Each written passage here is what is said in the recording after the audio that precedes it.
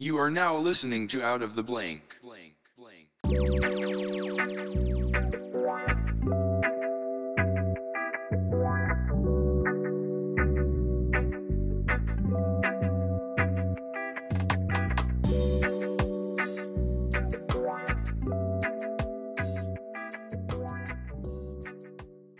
Welcome to another episode of Out of the Blank podcast. I'm here with Scott Thieman. Hello. Scott, tell me a little bit about yourself and what do you do professionally? Well, as a former athletic director, recreational specialist for the Navy, had to retire from that due to some physical maladies, and now I do hospice care, and I go to school for masters in divinity so that I can become a chaplain. For hospice. And then on the side, I do a little bit of the cigar sommelier, scotch recommendations, that kind of thing. Now, what exactly Coffee too. Yeah, coffee. in hospice are we talking about here? Like, can you explain that a little bit? Hospice is really kind of gets a bad name, but it's palliative care. It's just making that, death is part of life, and it's just to help ease that transition from this life to the next. So every single day you're dealing with people that are basically on their way out. Yeah, pretty much. Does that get a little bit draining? I mean, how do you stay in a positive headspace when you're just dealing with I have a very regimented day. I do a reading in the morning. Usually I'll read some from the Bible. I also read a lot of philosophy like Seneca, Aurelius, Plato, Aristotle, Plutarchus, Cicero. Smoke cigars, they help quite a bit. Yeah, it seems like, I mean, I've been to a few retirement homes to help out, usually when I was in school for my service learning. And it was always strange because to see just how a lot of people, when they go there, but to go to a place where they know they're probably not leaving, it really sticks into your head and it makes you want to spend time with them a little bit more. I found that as I was spending more time in these areas and being able to kind of deal with or just be able to talk to these people, I've been able to kind of gain wisdom and knowledge and stories. So, like, when you're going to a place basically where you know you're not basically coming out, you certainly first of all want to spend more time with people that are in this area or this place in general, and you get to hear a bunch of different stories. I found that with every person I talked to, they gave me more wisdom and more knowledge only on the basis of the life that they've experienced. Oh, exactly. I mean, that's part of it. Some people don't want to talk at all. Some people just want to have somebody just there and recognize that they're, still here. You probably come across a multitude of stories every single day. What's one story that's really stuck in your head just from the amount of work that you do? Uh, I think the ones that I enjoy the most are the vets. They seem to be the most interesting to me because my father was a Vietnam veteran. And we're possibly looking at him being in hospice at some point here. And basically, I'm doing palliative care for him and my mother at this point. Now, when we say that you've kind of connected in that way, just with kind of your father being involved in the war in general, what types of things have they really said that's kind of stuck into your mind? I mean, I can give you a Well, the I can tell you that my father, when he came home, the American people treated him like shit. what? They did not recognize the vets. They looked down on them as traitors. The country was very divided at that time. My father was embarrassed to even wear his uniform. Um, and he had really bad PTSD. They didn't really know that word back then, but he did. And the only way he was able to deal with it was by drinking. So he drank himself pretty much every day. He managed to go to work, but as soon as he got home, he started drinking. And he wasn't drinking the good scotch, he was just drinking it. Yeah, I anything to know really null the pain, I guess. I mean, uh, exactly. I can't, and I don't really blame him for it. It was hard as a family. I mean, we've been affected by it our entire lives. Um, I know so many people that have PTSD and how difficult it's that it's basically for them just to be able to associate again. My buddy's grandfather was in a Humvee explosion, and just if any loud noises go off, any subtle ticks, he can randomly have a freak out. And right. it makes it difficult because even though we're just kind of doing a lot with when it comes to PTSD in general now, it's not enough. Mostly because we literally, like you were saying, treated them like shit. Like we didn't focus on this. We let them slide through the cracks, and now we're starting to notice how it's affecting our society in general.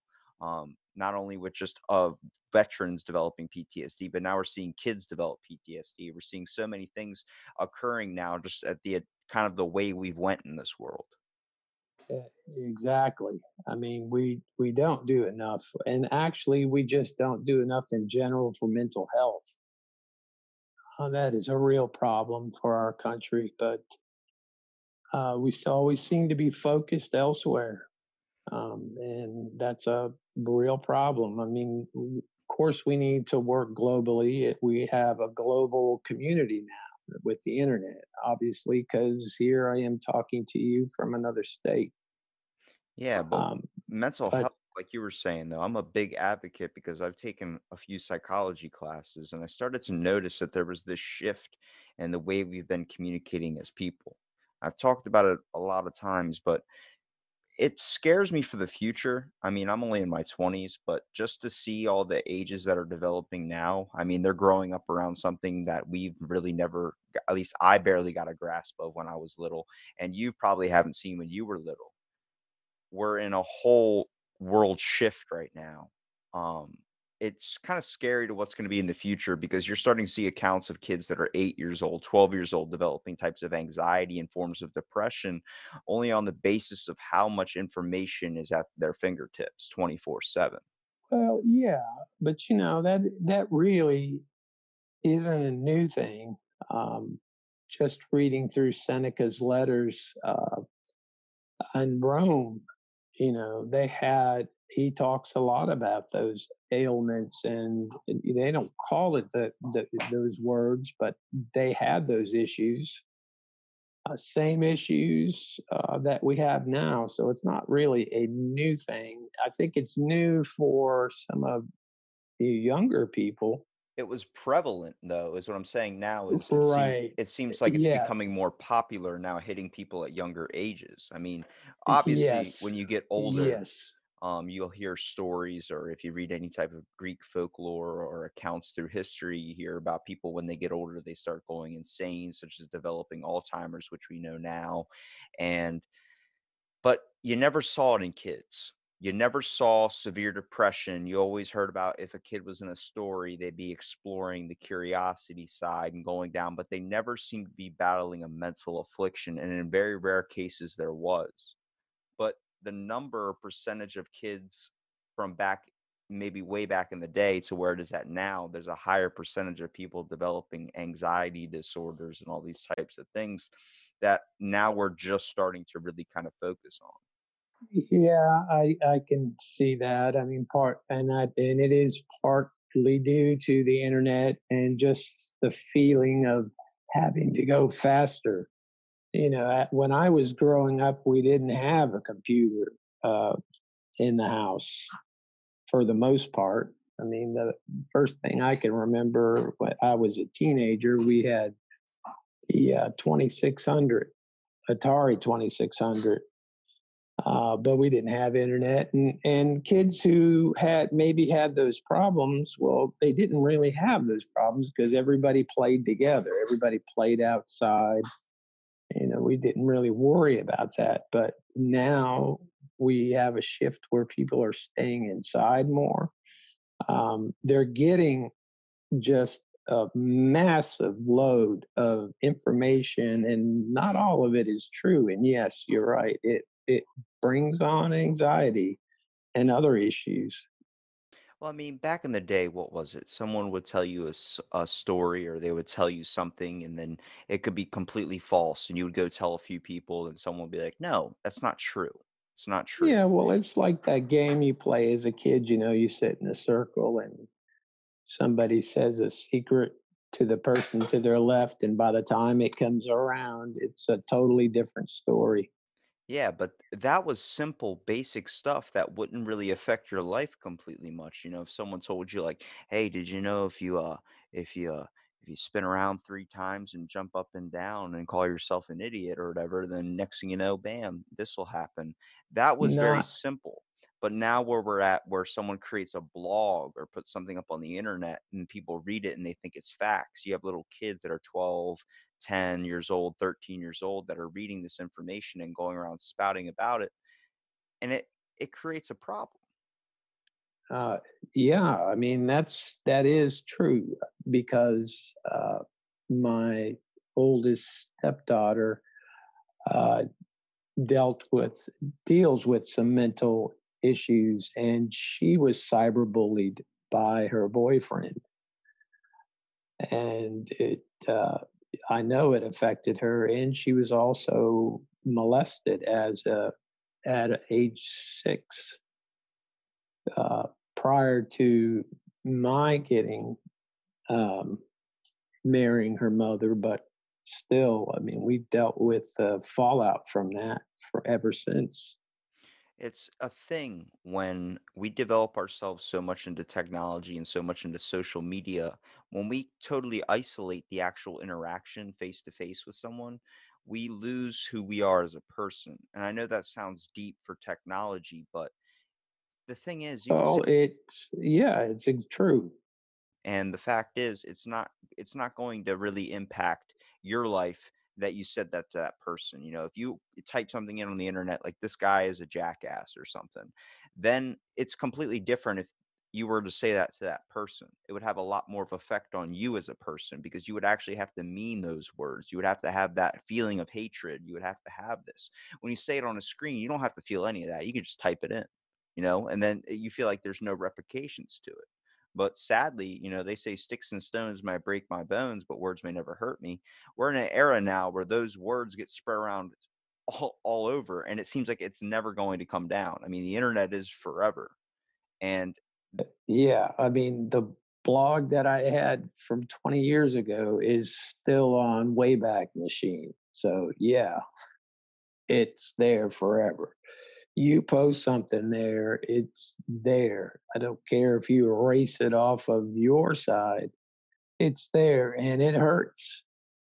It hurts people very much. And I see the same thing, when people are in their cars now. 20 years ago, I don't remember people being nearly as rude, but you're in your car, you've got your phone, there's still, texting. They're not supposed to, but they're doing it anyways. And it's every person for themselves. And it just translates over to the internet. I can tell you an example that happened today. I was driving through my small community, and a dude was on his bike, and you could tell like he was probably like all like an Instagram type guy. Like if you saw him, you're like, oh, this guy probably posts multiple times a day. He's all about social media. And he was riding his bike and he cut in front of the area of the bridge. So there's him in front of me on the bike, and then there's a car in front of him. But he cut right as soon as I was like getting up on this car, like the car was stopped. I was slowing down because we were waiting at a light. He didn't even look. He just went right out in front of me. And then I honked so he knew I was there because I guess he just wasn't paying attention, didn't bother to look or anything. And he turns around, he's like, "What?" And like took the fight. And I opened up my door and I stood out and I said, "Dude, I could have hit you." Like in that tone, I was not angry. I was just like kind of freaked out. And he looks at me, he goes, "Yeah, I'm sorry." And then kept on going. I was like, yeah, see, if that was over like a, let's say if we take a scenario with somebody tweeting at somebody and you're like, "Dude, I was just saying something. You don't have to attack me for it." Then the person goes, "Yeah, well, you know what? You're a piece," and just keeps on going. See, the thing is, when you start getting that edgy confidence, what you can say behind a screen, when you get in front of somebody, it's completely different. You realize, "Oh shit, like this person can actually grab me." And you don't know if someone could be crazy. You don't know if someone could be suffering from something that could cause them to snap and hurt you. Yeah, that's why we need to love our neighbors as ourselves. Well, Um, how do we get people to that point though? See, I have a thought. I've started noticing a lot that even though technology is really increasing and we're seeing rise of mental kind of health in a way, we're starting to also notice the fact that a lot of old crafts are being brought back, such as wood carving, such as pipe smoking, such as cigars, such as all these different things. I think it's starting to usher people into another age where it's like, let's put the devices down and pick up on these lost forms of, I guess, art or relaxation. well, yeah, I mean, eventually your brain just shuts down and you need something to do that. I think it's good to be doing something with your hands. All those things you mentioned, I do. And I also do journaling and that type of thing to deal with stress issues. Yeah, it seems like when And so, if you, yeah, you're around people that are dying all the time, it seems like it would make sense that you'd be interested into a lot of these forms of relaxation just to be able to recount or first of all release a lot of the stress that you probably feel on an everyday basis. well, yeah, it sometimes you have to kind of detach yourself, but that's not always easy.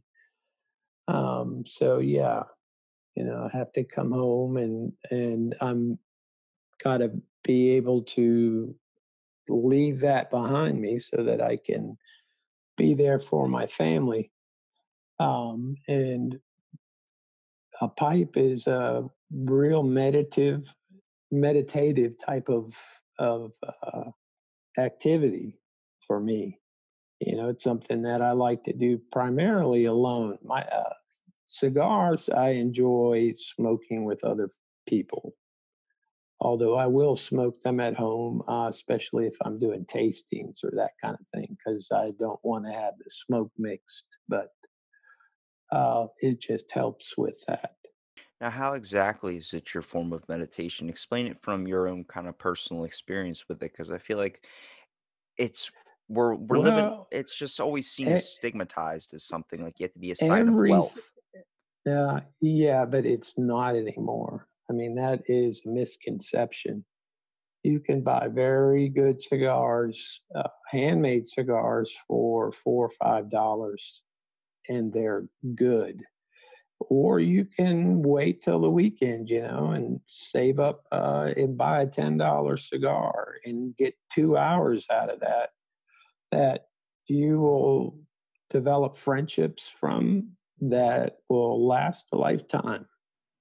So yeah, that's something that I think people still look at from an I think that's mainly older people looking at that because the younger people are seeing it, as you said, like new craft or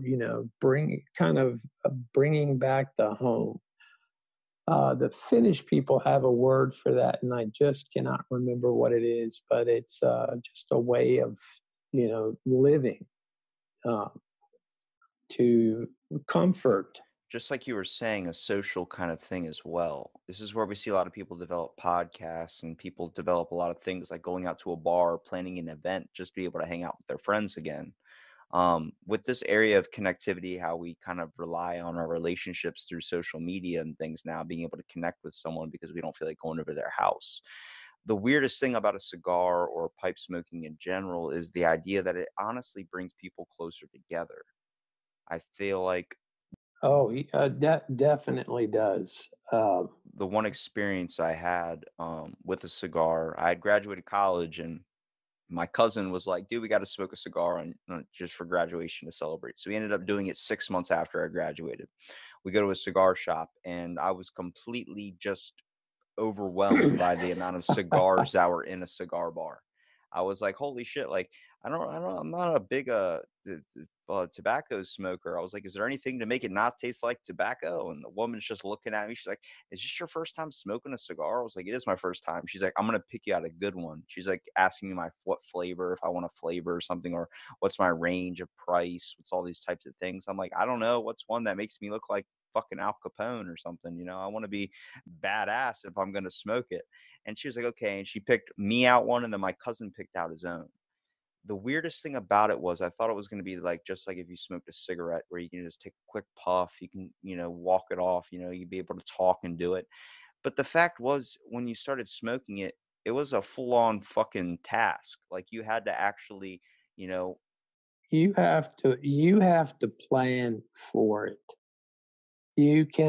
Smoking a handcrafted cigar or smoking a pipe, packing it, lighting it, stoking it. You have to plan for it. You have to know how much time you have. Uh, you do not inhale it. yeah, I wish someone would have told me that one. Holy shit. Yeah, you will choke on a cigar. I was coughing my ass off. My cousin's like, "You okay?" I'm like, "This, I can't breathe." He's like, "Are you inhaling it?" I'm like, "Yeah." He's like, "You're not supposed to do that." I'm like, "Dude, you're in your 30s. This is my first cigar. I'm way younger than you. You could have gave me that advice before I almost felt like I was dying." I'm sorry. That's. Well, I mean, it's I feel for you though, because usually that's part of what a cigar sommelier does, is to kind of help a new person like you uh, understand some of that. How do you smoke a cigar? How do you select one? What are you looking for? Price range is one of them. Taste is another one of them. Um, there's also pairings that you can do with them, but um, to just kind of been left like that and not be told, yeah, that was kind of bad on his part. the woman that even picked out the cigar for me just handed me a bag and a wood match, or a pack of wood matches, and was like, or not wood matches, regular matches, and was like, "Here you go." And I'm like, "Okay." And I'm thinking, we're gonna go enjoy this experience together, me and my cousin. So we go and watch the sunset. It was a bonding experience. It really sucked because I'm sitting there trying to figure out the cigar half the time, but it was a thing that, we once I actually started getting it going after wasting like half the cigar, I figured out that, like, wow, like, we can actually get into a deep conversation because literally we can't go anywhere. We have to finish this thing. It's a commitment when you smoke a cigar. I have to come back outside because I've committed myself to this my father. So That's all right. Well, I understand that. it You can you smoke a you cigar, man. yeah, you cannot just leave it. Not like a cigarette where somebody will smoke, maybe a quarter of it, uh, snuff it out, and then smoke it later. A cigar, you either smoke it till you're done or you throw it away because it's not going to stay. It's going to have burnt taste in it. You're not going to get what the blender wanted you to take to derive from it. None of that stuff. So What would be your most memorable moment with a cigar, whether it was your first time smoking one or whether it was just the overall experience you had with it? I think it was a good friend of mine. It was long after I started, because actually I smoked the pipe and cigars back in the late 80s, early 90s, when it was a big craze, and Cigar Aficionado had just started their magazine. And I was interested in it because my father had smoked a pipe, and my mother is a lifelong cigarette smoker, although she has switched to one of those electronic cigarettes. But I met a guy We were just sitting in the corner, and both of us were smoking our cigars, kind of quiet, kind of just, kind of getting the lay of the land. And we really bonded. And he's now up in New York, and we still talk to each other every couple of weeks or so. And he just, he's my brother from another mother. Yeah, I mean, you're smoking a cigar. You can't be silent for an hour just staring at somebody sitting next to you. Well, you can, It's gonna be but awkward. yeah. I mean, I tend to get joked a little bit because sometimes when I go, I will talk for a little while, but then I want to just sit there and unwind. I want to be around the people. I don't necessarily want to have a conversation at that time because I've been conversing with people who are on their deathbed all day. So, for me, this I will often just put my headphones on, play some music. um, they like to call me DJ Scotty over here at my local lounge because I'll play the music on our Bluetooth system there. And but just unwind and just sit there, maybe read an article or watch a game on the television.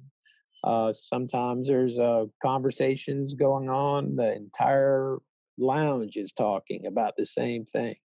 You mentioned writing in a journal. Does that help when you're cigar smoking as well? It feels like when you have a moment to really sit down and kind of relax or be able to kind of enhance your own mind as well, which you can do with smoking a cigar, like a form of meditation. It opens up your mind. You probably are able to think more with your thoughts in general. Probably you get ideas quicker, or you'll be able to recount the events of the day, being able to stress relief as well. Yeah, that I still will occasionally do a journal with a cigar, but primarily I do that with a pipe because I you asked me earlier about what I meant by meditation. I mean, you can make anything a meditation. You can wash your dishes can be a meditation. You can make your coffee can be a meditation. It's being there in the now, in that moment,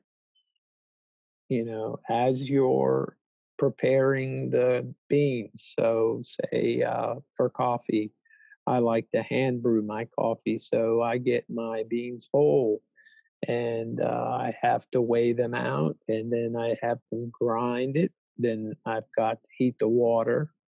Uh, you've got to put the filter in, heat your whatever apparatus you're using. Um, so all of those steps are meditation. Raking leaves out in the yard can also be a meditation. It's where you're putting your mind. If your mind is, going off in 30 different directions and you're focusing on all of those, then no, you're not meditating anymore. You're getting anxious. Well, it's hard for people to get a form of meditation because they, like we're saying before, being able to clear your mind's a form of meditation. So many people can't clear their mind because it's racing with the amount of information and things that are going on around us, such as our devices are giving us all this input and information where it's very, very hard to silence it. It's hard to like keep yourself from something that distracts you 24/7. It is, but I like the words that Shinru Suzuki, who was a Zen, one of the first Zen, uh, Soto Zen instructors that came to America. And he said, uh, let your thoughts come through, just don't serve them tea.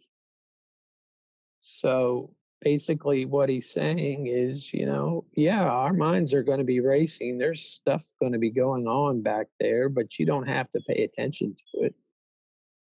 You can just let it come and go. Okay, yeah, I hear that. You know what? But I'm making coffee right. I see the same thing every single day. I see somebody doing something and then somebody has to put their input on what they're doing. I try my best to live this kind of, you give that amazing philosophy. I'm going to give you this philosophy. I live my life like the dude from the Big Lebowski. The dude abides. I let people do their thing as long as it's not harming somebody else, such as yelling or screaming at somebody. I try my best if, you're interested in smoking cigars, you're interested in smoking weed, if you're interested into whatever you're interested in that gives you a form of relaxation and keeps you away from what I would consider the demons or the monsters that are kind of in your own head, that which we all do have, some at higher levels than others. I have my stress relief in the gym. I isolate myself 100% when I go to the gym. There's no cell phone connection. All I do is have my music playing and I leave it away from me because this is my time to focus and my time to relax, the part where I can truly find myself. You know, I think more people need to discover what that thing is. And it makes it difficult. Like, let's use cigars, for example. You get stigmatized way too much. So many people look at it like you're killing yourself, you're giving yourself cancer, you're doing this, you're doing that. It's like, why does it matter to you if it's not affecting you? Why is it so stigmatized to the point where now we're seeing it become where tobacco is now going to be illegal for people under the age of 21 years old? I just think that's kind of ridiculous, but I understand that because more so from the cigarette side and the vapes because they are breathing them into their lungs. Yeah, there is a chance of cancer when you're doing things, but if you live in California, they will tell you that just about everything will give you cancer, including coffee. If you roast a coffee bean, it creates uh, a cancerous uh, molecule in it that could kill you. But did you ever think that, maybe if you're out walking or running and all those cars driving by you, they're pumping out exhaust and you're breathing that in? Not just that in general. Have you ever seen the study that was done in New York on the amount of brake dust particles that are inside of people that live in New York's lungs? Uh-huh. They checked the lungs of a cigar smoker and they checked, or not cigar smoker, cigarette smoker, and checked the lungs of a person that was lived in New York their whole entire life. And the amount of brake dust particles that they found on the person that lived in New York their whole entire life was immense. Amount basically looked like they smoked a pack a day. You're breathing in all these fumes and things. It's the same thing. It's like if a cigar is going to cause cancer because or whatever because of the smoke particles, then breathing in a campfire or a bonfire smoke can do the same shit. Well, You know, and it when will, I'm but cooking eggs, it'll do yeah, the same thing. what I think, and I really do like your thought on letting people be who they are, and I practice that too. I mean, I don't think I need to input myself into anybody. If they want to come and talk to me, or we have something, or just to say hello, of course, I love that. But I just lost my train of thought because this cigar is so good. There you go. I see so many people try all the time to try and push their opinions or push whatever they feel like is the right choice onto so many people. And I Right. just try and stay open minded as much as possible. Well, the older I get, and I will be 56 tomorrow. The older I get, the more I realize that I really don't know a hell of a lot. Oh, dude, I've talked to hundreds and hundreds of people, and I can tell you I don't know a damn thing. I get so many times people will tell me at my work or they'll tell me just on the street, like, "Oh, you just think you know everything." I'm like, dude, I know nothing.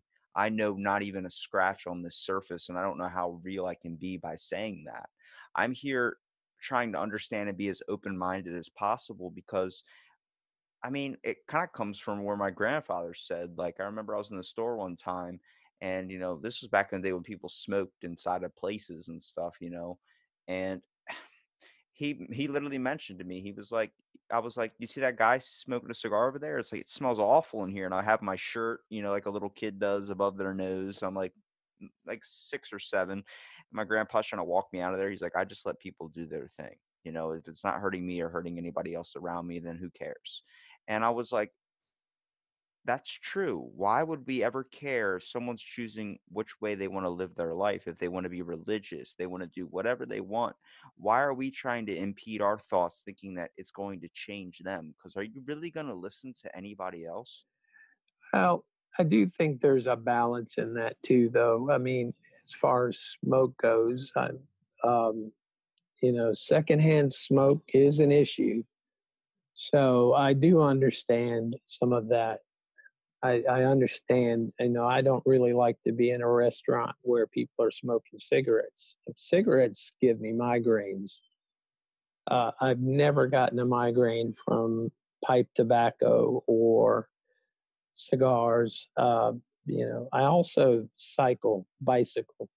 I've been a lifelong exerciser too. So, um, I mean, obviously, because that was my job for many, many years. And it's just sort of ingrained. But that's, I can understand. It's when they take it overboard, well, you're killing us, or, whatever. Yeah, I don't think it'd be smart probably to smoke on an airplane, mostly because No, nobody can leave. You no, can't open up a fucking you window when can't, you're 30,000 feet. but what's wrong with having a separate area that is for smokers, or, or even glassing that section off? We It's not the fact of secondhand smoke. What happens is they can see it. That's the thing. People are like, I can still see it. It's like, okay, but it's not affecting you. It's just there, but it's messing with my view. It's like, what's your view? I remember I was at a restaurant we and they all had a smoking share we section. all share this world together. So, if you think your opinion's right, well, then everybody else is wrong, then, I guess. So what are they supposed to do? Exactly. Well, I remember I was at a restaurant and there was a woman that was just complaining that there's like that she could see the cigarette smoke in the cigarette side of the restaurant. And I'm just like listening to it. I'm like looking at my grandma. I'm like, is she really complaining? Like, it's not affecting us. It's not over here. It might be in the air, but it's not as heavily over here. Like, we're fine. We're actually outside a little bit. So it's like, it's not affecting us at all. But she's like, oh, it's because she can still see it and she just doesn't like it. And I'm like, well, why don't you just leave? Why do we have to create a problem where there's not a problem? It's like we're looking for it to arise just to get that need or that want of just I guess attention. I'm like, it's so simple just to let people do their things. I've talked to so many people that believe so many things, and I never say they're wrong. I just listen to them and try to understand it from their perspective. If more people took time to do that, or just took time just to do their thing and be less worried about others, we would see a major shift in the way that this world is now turning. Well, yeah, try to put yourself in the other person's shoes. That's kind of what I think. Um, somebody's mad that day. I can give you an example. I have a neighbor down the street from me. I've lived in this neighborhood for 5 years. He's never spoken to me, but one day he was blocking the entrance to our street.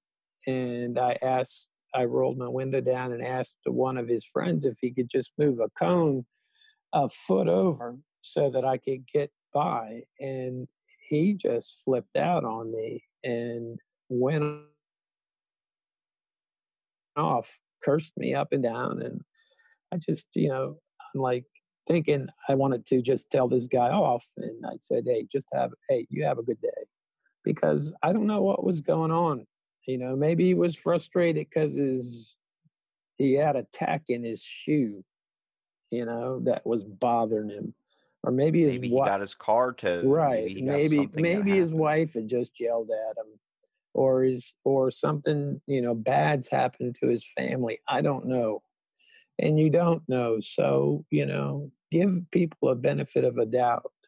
I think that's what I learned in psychology known as environmental influences. things that are going around in someone else's life that are affecting their own head. Maybe someone freaking out in a store. I've had people yell at me and snap on me after saying like, "Hi, how you doing?" Oh, then I didn't do something fast enough, and they just snap on me, unload just a week's worth of shit onto me. And I just walk away, and then they come up to me later like, "Sorry, it's just been a rough week. I've been dealing with this and this and this." And I'm like, "I can tell." But I think as people, we need to look at pushing our frustration and pressure that we experience in a better form, such as like smoking a cigar, for example. Okay, that's just one of many Yeah, examples. Hold well, I on. mean, I think your exercise is a good thing, but exercise too can I'm be just saying, yeah, for example, we're yeah. going to use a cigar. So, for example, I'm saying if you smoke a cigar, you're able to sit there and recount every single thing that happened throughout your day, any problems that you're facing in the future, and any problems that you're experiencing at the Well, moment. that depends on what you want to have in your mind. And sometimes I just leave mine empty. You don't try at least to kind of like, I find that when I go out, No, sometimes I just, sometimes I'm just there. I'm not thinking about anything. I'm not wondering about something. I mean, those things are back there, more like an but escape kind of. yeah, I mean, exactly. I mean, that's why you go and have a cigar, maybe have those conversations, that you wouldn't normally have, about something that you've never even done, just to hear. Or I like to hear other people talk. I mean, I'm not a huge talker, really. I think you've gotten me more to talk more than I probably have since last summer. I guess I can relate to that a little bit with the fitness aspect. When I go to the gym, I don't ever think about the problems that are going on in my day, but I find that when I get done doing a workout or something, I'm much more able to handle and think clearer on a situation. Yeah, I can very well see that. That's why I like to bicycle. I've got my bike has thousands and thousands of miles on it. I've had it rebuilt several times. I used to prior to some injuries, and like I said, I'd gotten sick. In fact, I'd gotten so sick that I actually died, and I have 3 days missing in my life. But um, it can relax me, and it can, give me a chance to just let my mind clear and focus on what I'm doing. But that too can be overdone because as somebody who was a fitness fanatic at one time, I was biking 50 miles a day. I would bike from home to work 365 days. I biked on Christmas, biked in the snow, biked in the rain, and then I would either run and then hit the weights in the afternoon. And made myself sick after a while because you can't do so much. You're not giving your body the chance to actually heal itself and rebuild.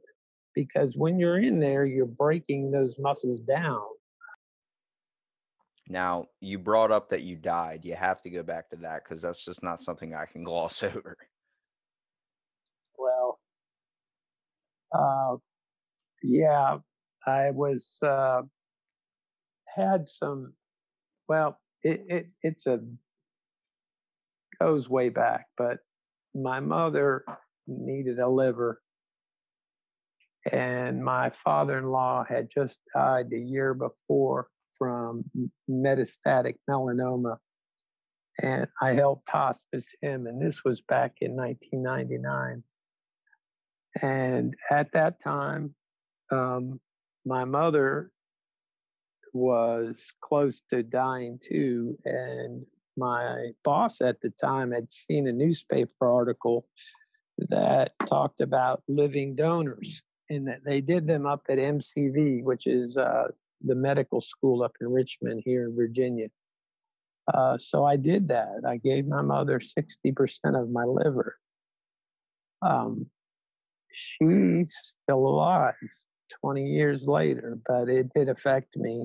It changed my metabolism. It changed the way that I process medications and things like that. Certain So sugars as well. yeah, so I had developed, um, I have, I had a knee that I busted up, had 6 surgeries on it. I finally had it replaced when I was 42.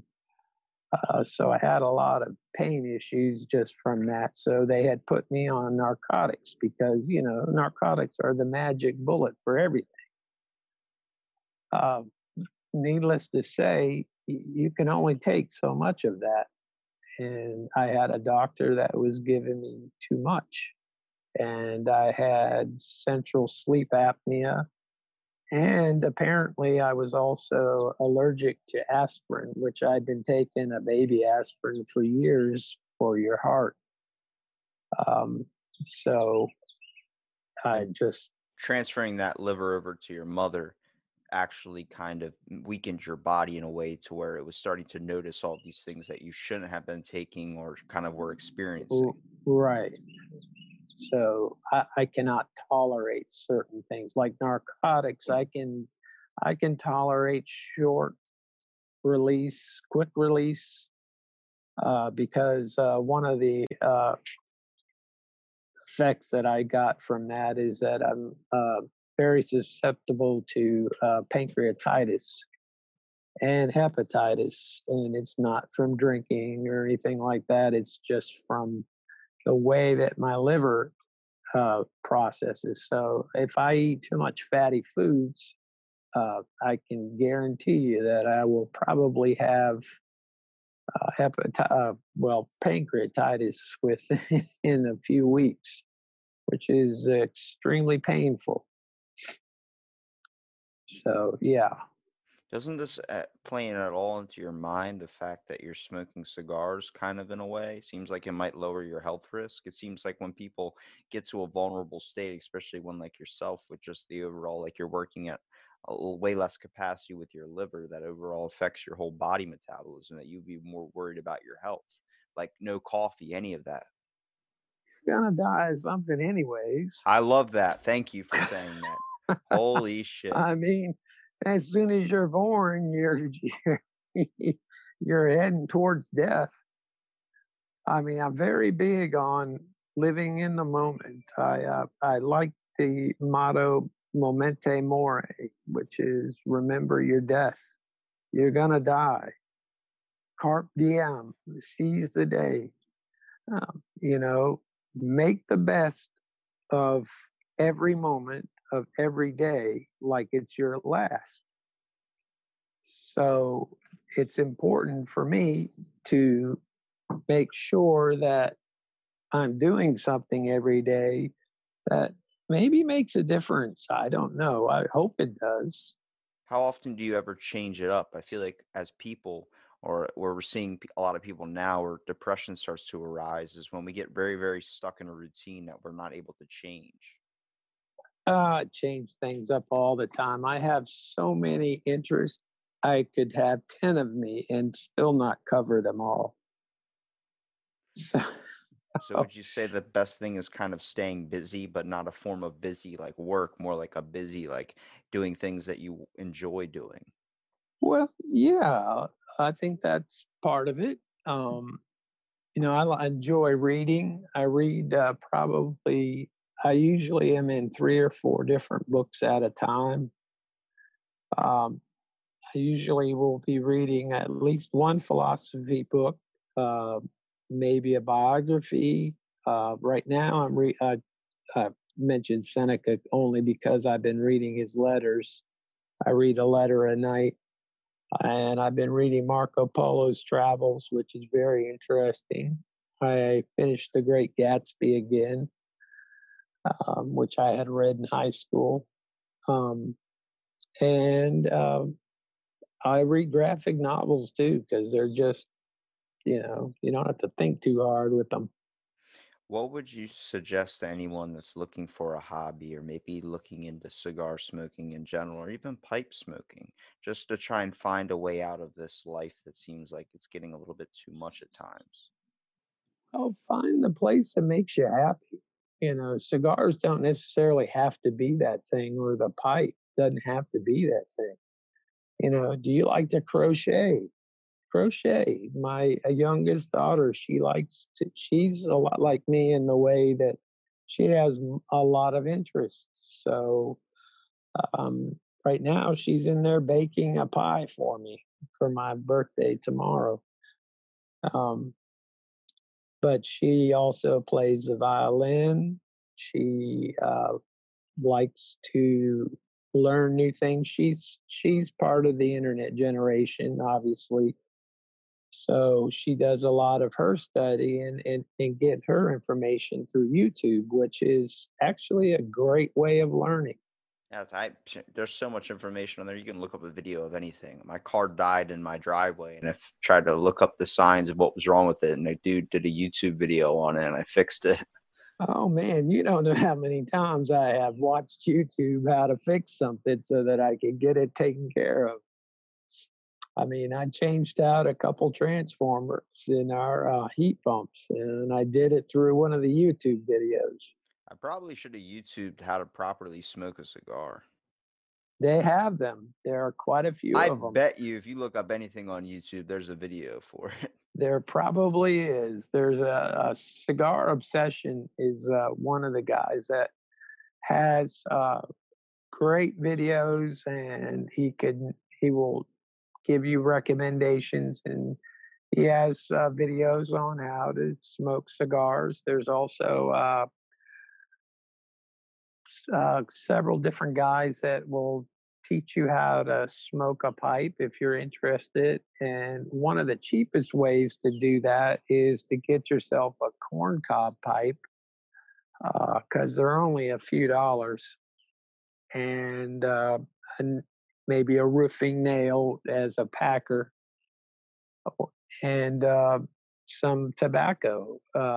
And probably one of the best ones to start out with is Lane 1Q, which is kind of an aromatic. That's what most people that get into it will either start with a cigar that's been flavored, and I'm not talking about these Black and Milds crap like that. I mean, they're legitimately hand rolled cigars. They're just flavored.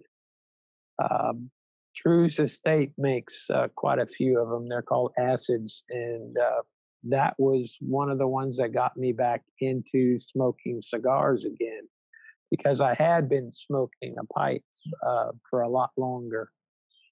Uh, If you were going to suggest, like for me, if I was going to pick up pipe smoking or cigars in general, what are the types of things that you could tell me to avoid or things you could tell me to kind of focus on to make sure that I get an overall great experience?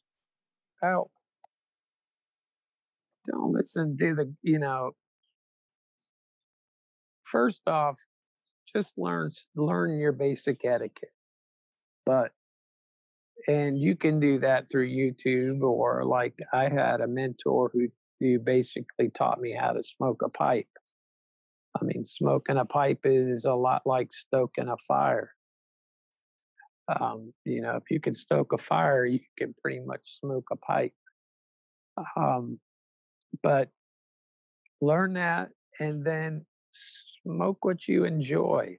If you don't enjoy it, you know, that's why they ask you when you walk in if it's a good, reputable uh, cigars lounge and shop. Somebody should be able to tell you, okay, I hear, like they may ask you what foods you like to eat or what are your favorite flavors.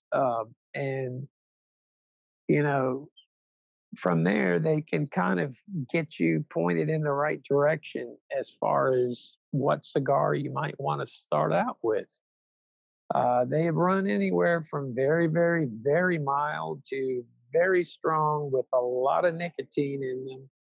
And those can knock you on your butt if you're not careful. Yeah, I learned that the hard way. I tried dipping for the first time, like when I was like 17, and I was skateboarding, and that's not something you want to do if you've never dipped before. And I didn't real no one ever told me not to swallow or not to make sure you like get all of it out of your mouth. Yeah. So I ended up stopping, like I'm really lightheaded. And then my buddy's like, yeah, I'm lightheaded too. Let's just take a break. I went to the bathroom and I've never been in that amount of pain to the point where I think I've stayed away from dipping ever since. Well, I'll give you a tip for that to alleviate some of the nicotine effects.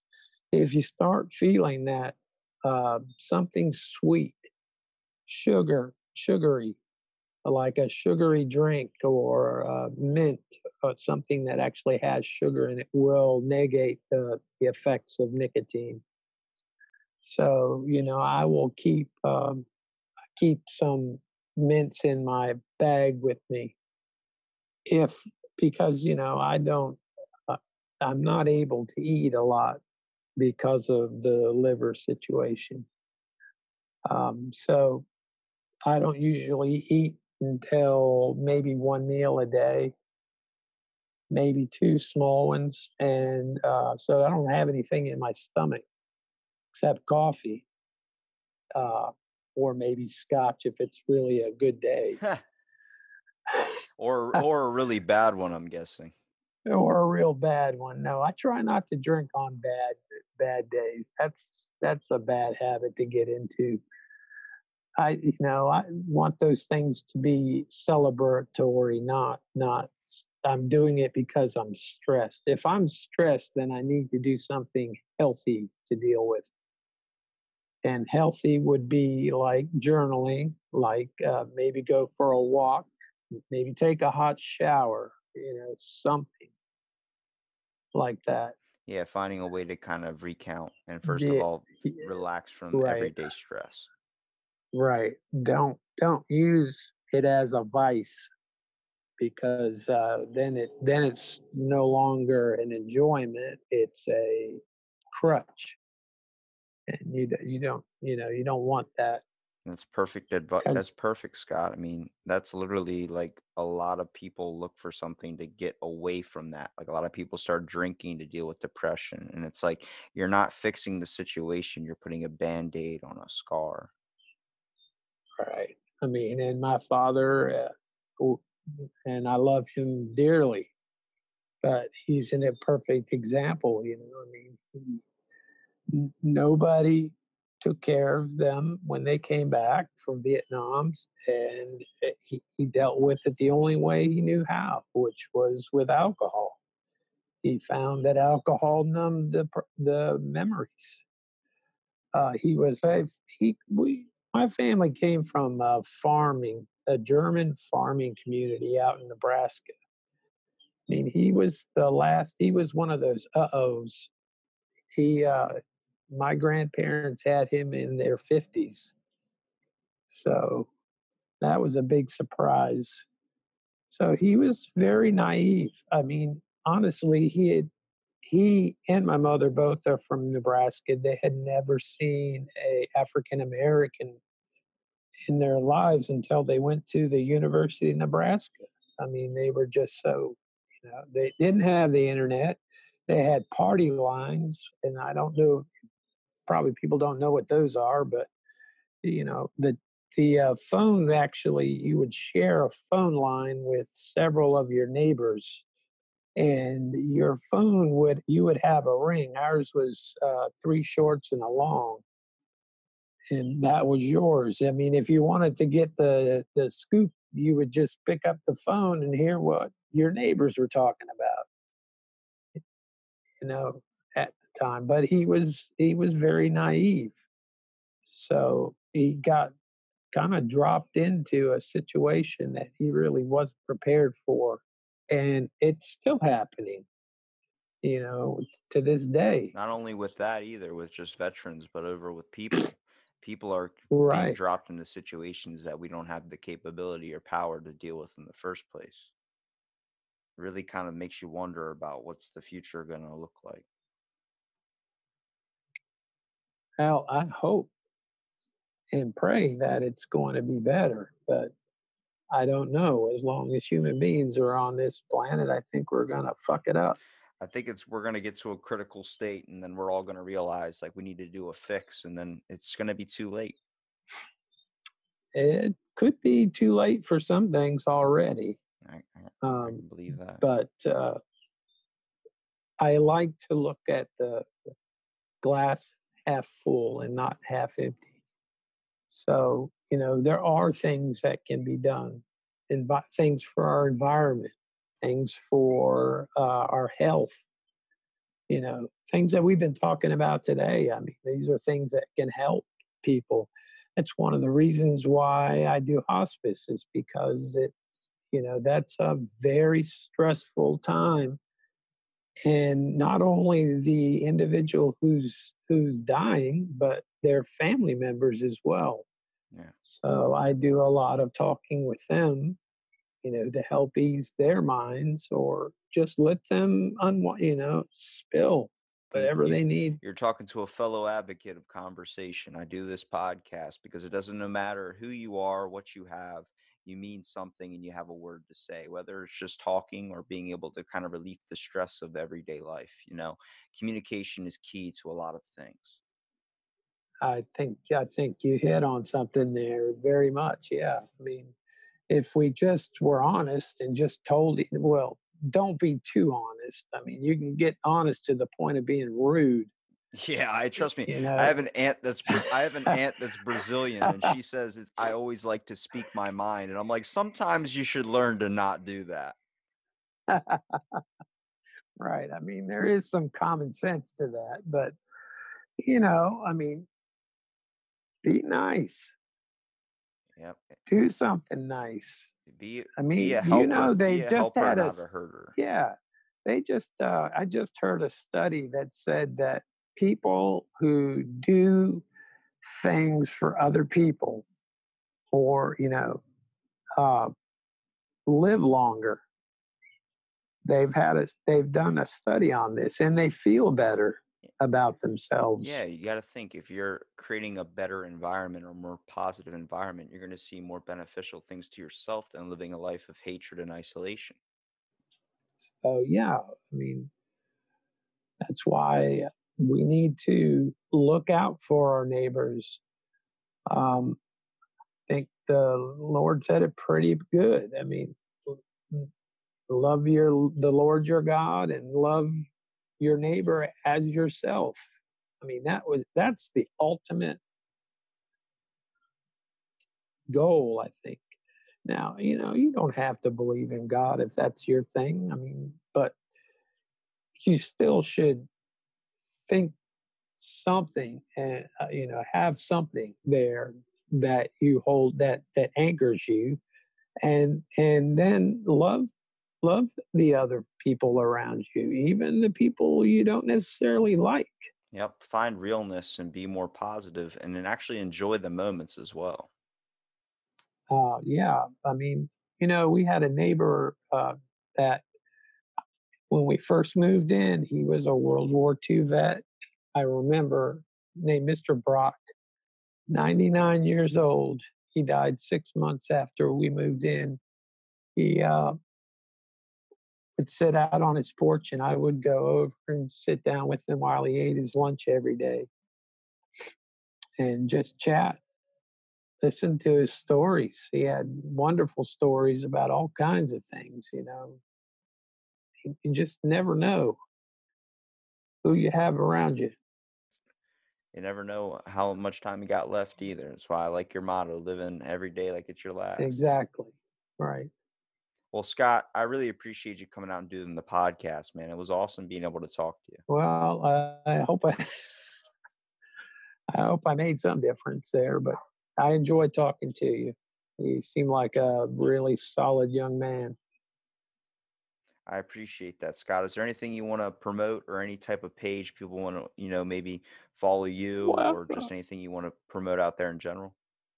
Just take care of each other. If you're on Instagram, I have a gram, but you can link that, but I'm not really, I'd rather people find that because they're interested in it, not because I advertised it. And it's 100% understandable. And thank you so much for listening to this episode of Out of the Blank. Stay tuned for our next episode.